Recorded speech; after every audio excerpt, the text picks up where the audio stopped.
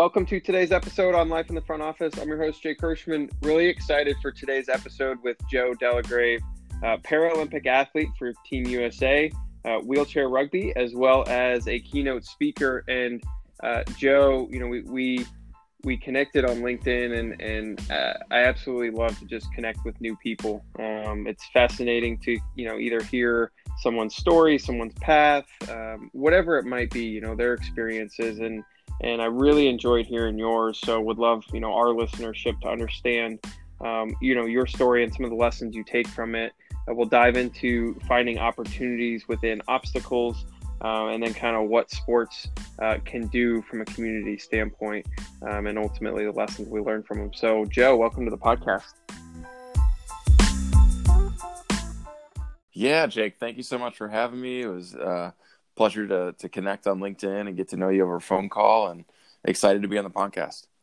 Yeah, so, from a rugby perspective, Paralympics, tell us a little bit about kind of just what you've done over the years, and what you're hoping to do in Tokyo 2021.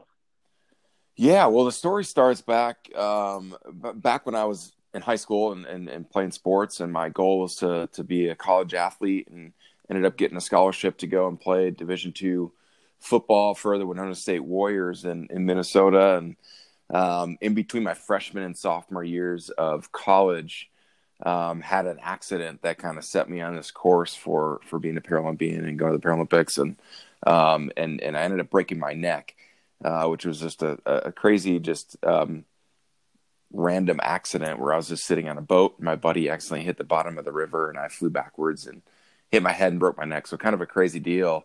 But after and going through, some stuff for a year or two, realized I still wanted to play a sport, and ended up finding wheelchair rugby, and found a local club in the cities, in the Twin Cities in Minneapolis, Minnesota, and started playing and got better at it, and ended up getting on the national team. And obviously, very short story in the whole realm of things, but just found a sport that I fell in love with from a cerebral standpoint and from a physical standpoint, and really helped me along with some of the things that had happened since I had broken my neck. And you reflect back on kind of your journey, right, of finding wheelchair rugby and kind of what it's done for you. For all of us in the sports industry who are trying to create experiences that are memories, or that help people through difficult times, what's kind of one of the two things that you've really learned from that journey, and then ultimately being able to be a part of a team and wear USA across your shirt? Yeah, so the first part of that, I think sports can really connect people, like just from when you're looking at it as a business. It's sports truly connects people, and that's kind of how you get like the fandom of everything, whether that's a professional sport or Paralympic sport or Olympic sport. It really brings people together, and I'm really interested to see what sport does after this pandemic, and how that will bring people together as well, and what that looks like from an entertainment standpoint and entertainment business. But I think at the true sense of it, sports brings people together, and wheelchair rugby is no different. And so it just happened a little differently because it's such a unique situation where I'm in a locker room again with people that have gone through some of the things that I've gone through in life, and to be able to kind of it was almost like a support group for people that don't like support groups, in a way. Like, you get to go and play rugby and smash into each other and have fun, and then still be able to talk about some things that maybe you wouldn't talk about outside of that environment. And so that was really unique to me, but I think that definitely transcends my sport, and it's really an overarching theme within sport in the world. So I think that's something that I've definitely held on to. And you mentioned at the beginning of the episode, we were talking about how we'll dive into finding opportunities within obstacles. I love kind of that perspective and that mindset that you've got in that, and just share a little wisdom of what's behind that, and kind of the message that you'd want to share. Yeah, it's kind of morphed out of this thing that I kept on hearing from people, like, man, you overcame so much, or you're overcoming, the obstacles. And And as the more I grew and thought about it as an athlete, and then as someone that likes thought leadership and kind of instilling that within my keynotes, is thinking about it like every single day I get this choice to get in this wheelchair, and looking at this wheelchair that I roll around in now, it's brought me opportunities. And so not necessarily overcoming my obstacle, because a lot of times in life we have circumstances that we don't have control over. Like right now, we never had control of this whole pandemic thing that we're all staying home from, and slowly, hopefully, getting back into the and into a new normal, or back into or looking forward into a new normal. And I think when I was thinking about that, it was this thought that it's not that I'm overcoming my wheelchair, overcoming my disability. It's more of like, I have this new circumstance that I didn't have control over, but I do have control over how I respond to it. And so jumping in this wheelchair every day and saying, man, let's find opportunities. Let's find experiences. And so like, that's what led me to the Paralympics, and being able to just get in the chair and choose to be in the chair. And then from there, choose to play a sport. And then from there, choose to set goals and to get better as an athlete. And then from there, goals on to be a Paralympian and wear USA across my chest. And what an honor that is. And being able to play at the highest level possible in the sport of wheelchair rugby. And I think that all morphs from that choice of finding the opportunity within the obstacle. Because a lot of times the obstacle doesn't go away, or the obstacle is something that we can't control, but we do get to control the response. No, that's a great point, and kind of what everyone's going through right now, right? There is a lot of uncertainty, and there isn't a lot of control, right? Like you don't even know where the virus is, right? Like you can't see it, Yeah, right? yeah. So it's not like you can control where it's going, and to some extent. So if you put yourself back in that, that time where you were a freshman in college, you're a student athlete, you're playing football, and maybe some of the perspectives you had then that you probably obviously have changed over time now. What would you go back and tell yourself at 19, on the football field?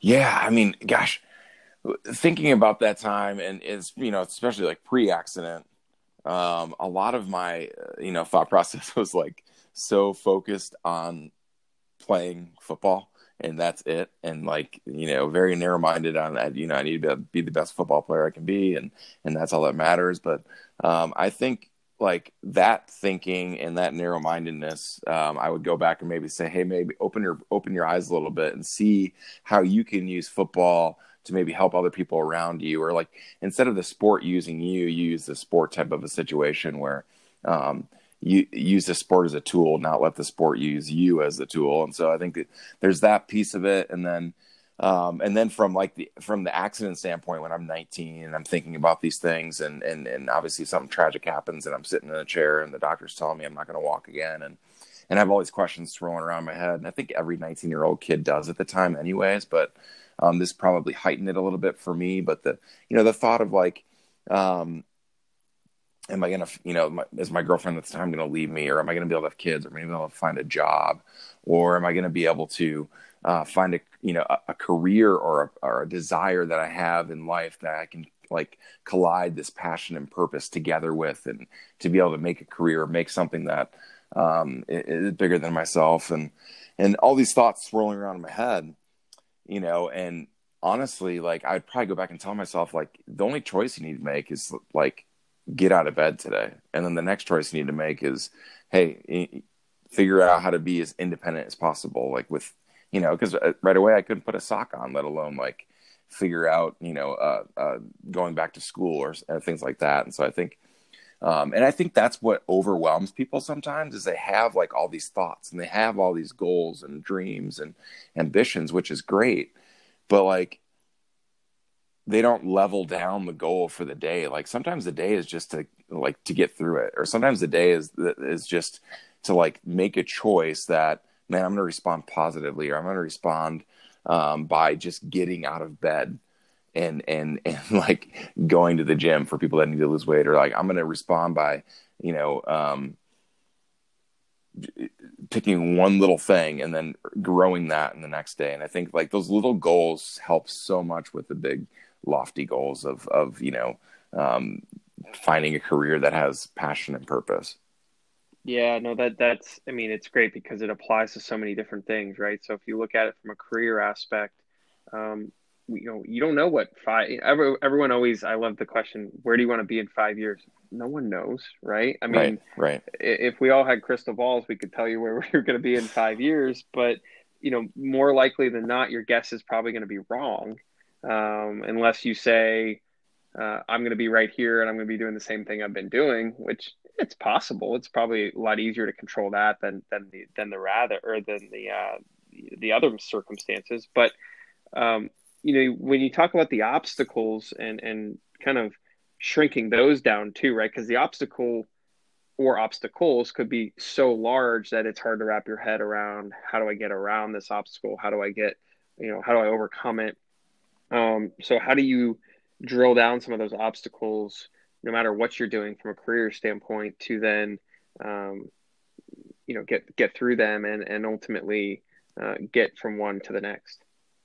Yeah, I think the biggest thing for me is talking about what some of those dreams might be. And so like there's obviously, do you drill down the obstacles, but first it's like what's the dream, and then what's the goal, and then who around you is going to support you through that.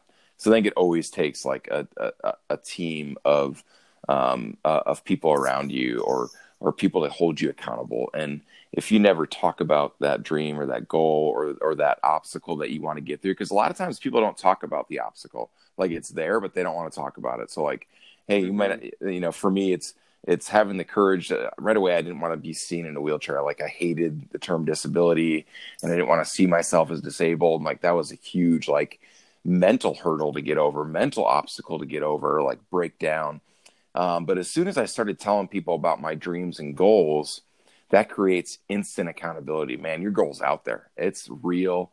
It's alive. And that's like the whole first part of it. And then the second part of it is like, then you have people that you trust and believe in you, that are going to keep you accountable, to those dreams and goals. So I think that's one way to kind of like conquer maybe the biggest hurdle, because most times people are going to want to step away from their goals after like, the first couple days, really. Mm-hmm. They're like, well, this isn't good enough. Or maybe they haven't even told anyone about it yet. And they're like, wow, this is stupid. And there's no way I can ever do this. And so being able to actually talk to someone about it, because then when you do have that bad day, they're like, hey, man, what's going on here? And so like for me, that was my girlfriend at the time, who's my wife now for almost 13 years. And, she's always been someone that is going to be hard on me in a good way, right? Like it just is going to be there when I have a bad day. It's like, hey, I thought this was the goal. I thought this was the dream. I thought, how can I help you? How can I support you to kind of cross this bridge that you need to cross it? Or maybe, like you said, maybe kind of chip away at this obstacle, or downsize it a little bit so it's not so relevant in your life. Mm-hmm. You talked about the mental obstacles, and that's a great point because not everyone's going to have a physical obstacle, right? Some people do, some people don't. You don't know when that one will come, if it does, right? To your point, with your story. So, from a mental obstacle standpoint, um, how do you approach those, and what are some of the lessons you've learned from the mental obstacles as time's gone on, and you've maybe learned how to overcome different ones a little bit differently? Yeah, I mean, that's honestly, I think that's easily the bigger part of my story than being in a wheelchair. And someone's like, hey, Joe, like, you gotta be kidding me. You roll around in a wheelchair every day, and like that's gotta be tough. But like, yeah, I mean, you get used to being in a wheelchair. You get used to, like, for me, I don't wake up in the morning and be like, oh man, I gotta jump in this wheelchair again. Like, it's just part of my life. But I think with some of the mental obstacles that come along with being a man with a disability, man, like those are the things that you have to actually go through and grind out and be able to process. Like things like, I mean, simple things like depression, anxiety, things that a lot of people are going through right now with the financial insecurity, or with the emotional wreck of being in one spot when someone's used to traveling a lot or something like that. But for me, it's came through with getting over the mental side of being a man with a disability. And so like some of that stuff that comes along, what might be like inadequacy, am I going to be adequate enough to be a husband? Am I going to be adequate enough to be a father? And figuring some of those things out and realizing that I had some of those triggers and what that looked like. And so getting over those, it's easily the bigger game for me than just a physical disability. And I think that transcends into sports as well as an athlete, and going, how can I grow my mental skills in order to get a higher performance on the court, that some of that positive self-talk, that, imagery, visualization. And so being able to utilize those in sport and also in everyday life has really helped me.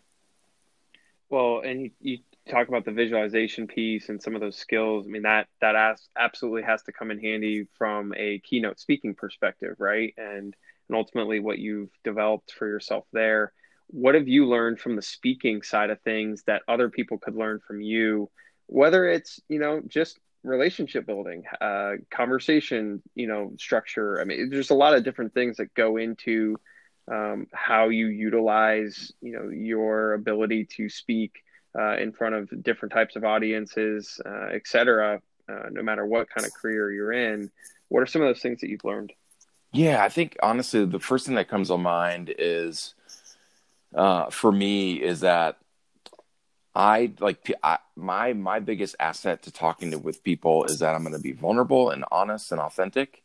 And in that is that I'm going to talk more about my failures than I probably will my successes, because I think we all learn from falling on our faces a lot more than we learn from someone coming in and being like, "Hey, man, like, here's this kid in a wheelchair, and he went on the Paralympics and he's had an amazing life." Well, great, good for him. Like that's in my eyes, that's cheap inspiration. Like, oh well, that's great, and that's a feel good story. Or like, that sucks that he's in a wheelchair but I'm not, so I'm going to feel a little bit better about myself, type of thing.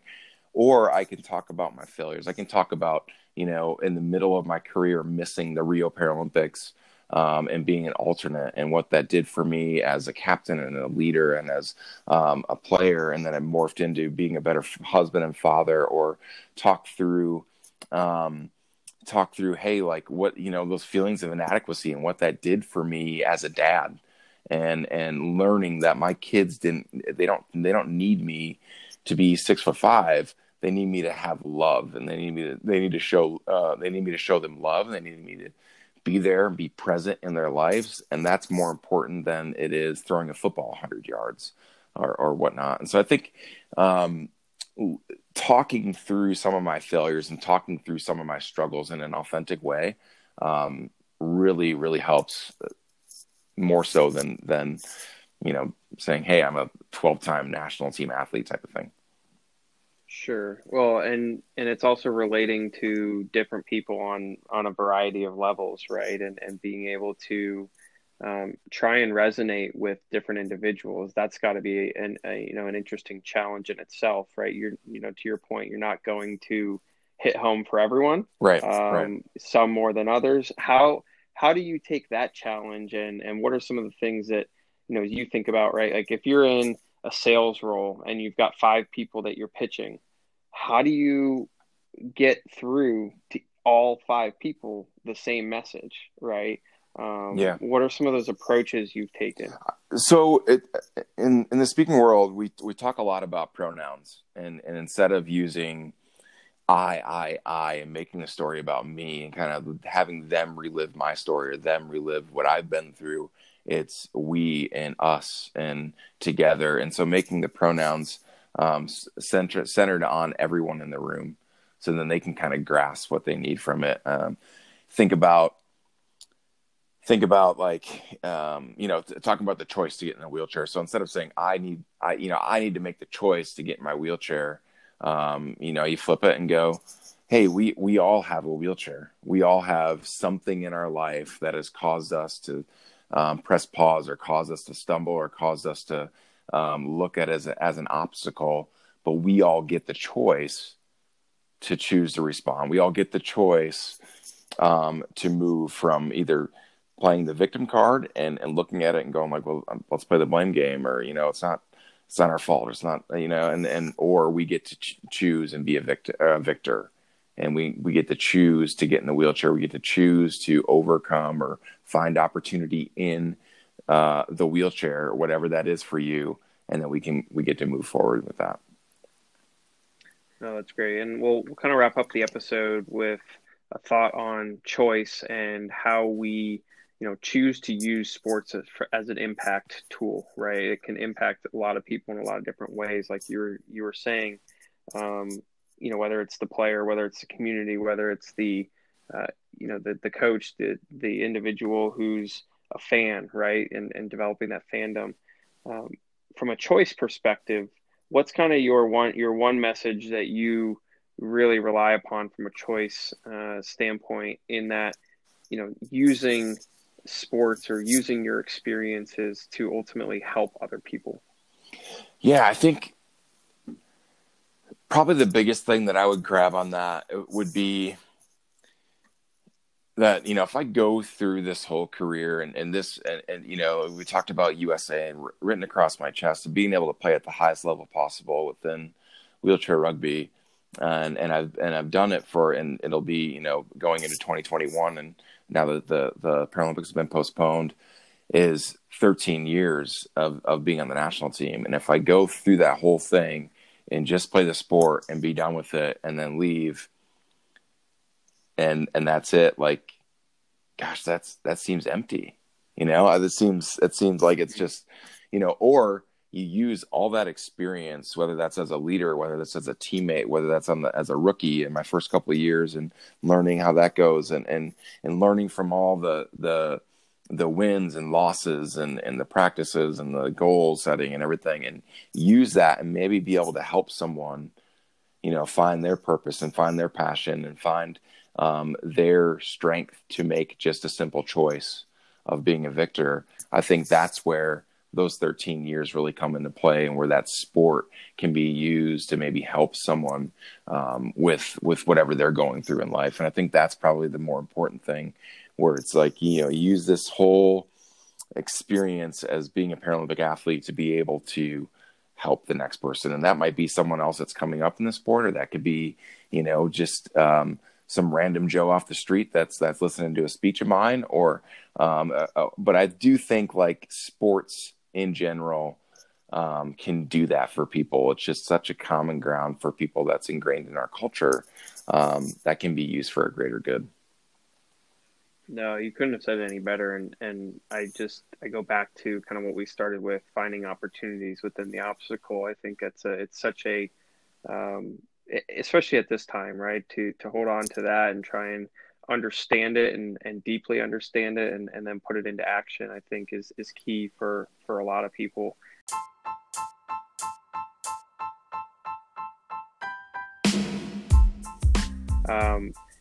As you continue upon your journey to Tokyo 2021 and through everything from a speaking standpoint, where can people follow you, follow your journey with Team USA and the Paralympic team? Yeah, easiest place to follow me and update it all the time is at my website, www.joedelagrave.com. And then all my socials are on there, but I'm on Instagram quite a bit as well at jdelagrave14, and over on LinkedIn as well on Joe Delagrave. Awesome. Well, Joe, really appreciate the time. Certainly learned something from you today, and hopefully our listeners can as well. Wish you the best of luck in this year lead up to the Olympics, and certainly going to be rooting for you. Thank you so much, Jake. Thanks for having me on. Appreciate it.